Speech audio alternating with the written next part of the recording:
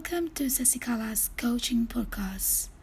Today's podcast is how to delegate work and why it's important to leaders. How to delegate work and why it's important to leaders. The great leaders are masters in delegation. Why? They know how to delegate tasks effectively and empower their team to get the work done.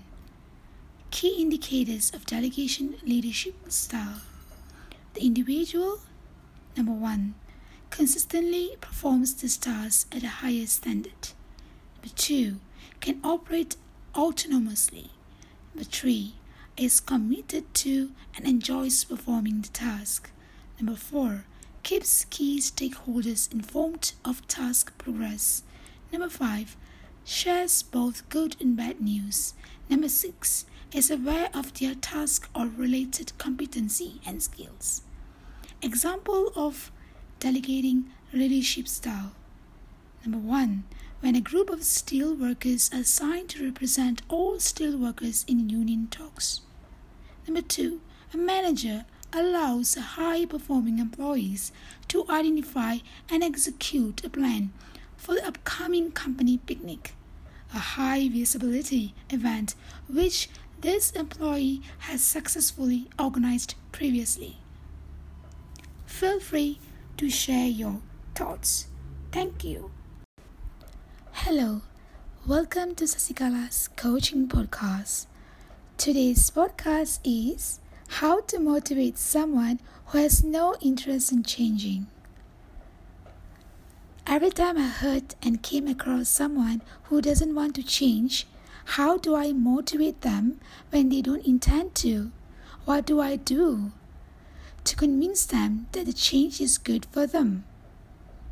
As an example, Mrs. Smith was an outstanding teacher. She's a top teacher who gets all her students to pass with first grade. How that is possible?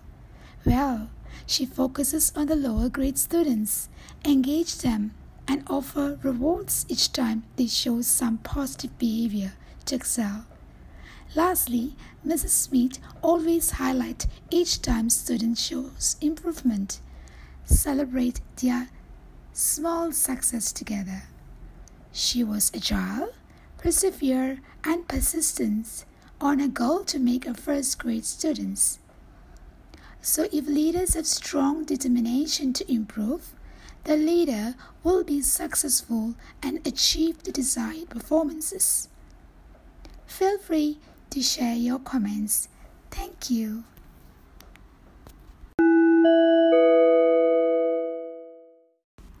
Hello, welcome to Sasikala's Coaching Podcast. Today's podcast is feedback versus feed forward. Feedback versus feed forward. Which one is more impactful? Giving feedback has long been considered to be an essential skill for leaders. When giving feedback, we often spend too much time focusing on the past, as it is nothing can be done to change it. Feed forward focused on future-oriented solutions and ideas instead of past mistakes, making it much easier to receive by individuals. Well, once a master trainer conducted training on how does feed-forward work. He asked the people in a group of 6 to do a feed-forward exercise with a team.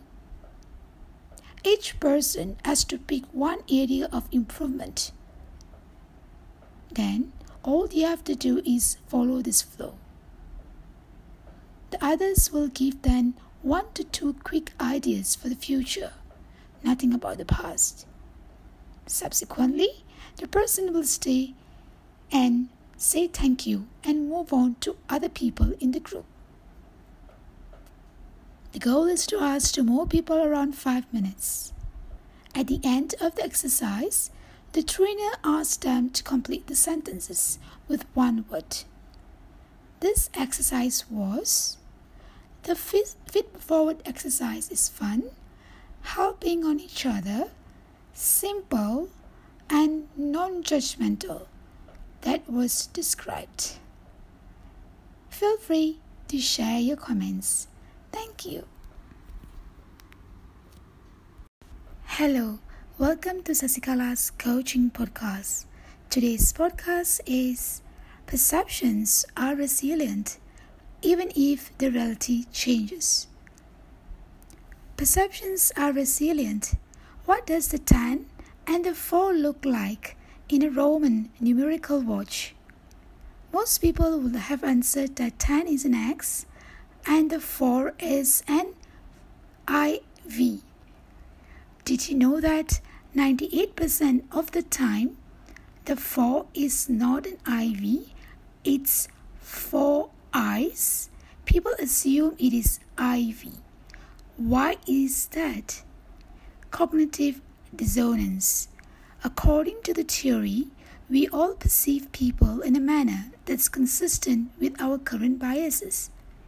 Now, you may be wondering, how does this relate to behavioral change? For example, the leader has presented themselves in a particular way which had led co-workers to form the opinions they shared in their feedback on what they settled on leader's behavior. Similar to the leader's response to Roman numerical watch example. The key to changing these perceptions is being consistent in how you present yourself, regularly interacting in your growth areas, and asking what behaviors to change, as well as how the co-worker be able to tell when the change should take place. Feel free to share your thoughts.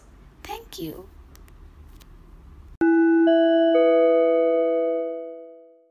Hello everyone, welcome to Sasikala's Coaching Podcast. Today's podcast is Coaching and Mentorship Employees is more critical than ever. Coaching and mentoring employees is more critical than ever. According to coaching experts, 8 reasons why coaching and mentoring is critical to your organization. Number 1, communicates expectations and goals.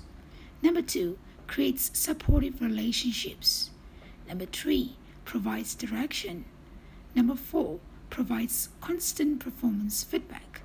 Number 5, identifies needed training. Number 6, empowers the employee. Number 7, improves the employee's understanding, skills, and confidence. And finally, number 8, offers praise and reward. Feel free to share your comment. Thank you.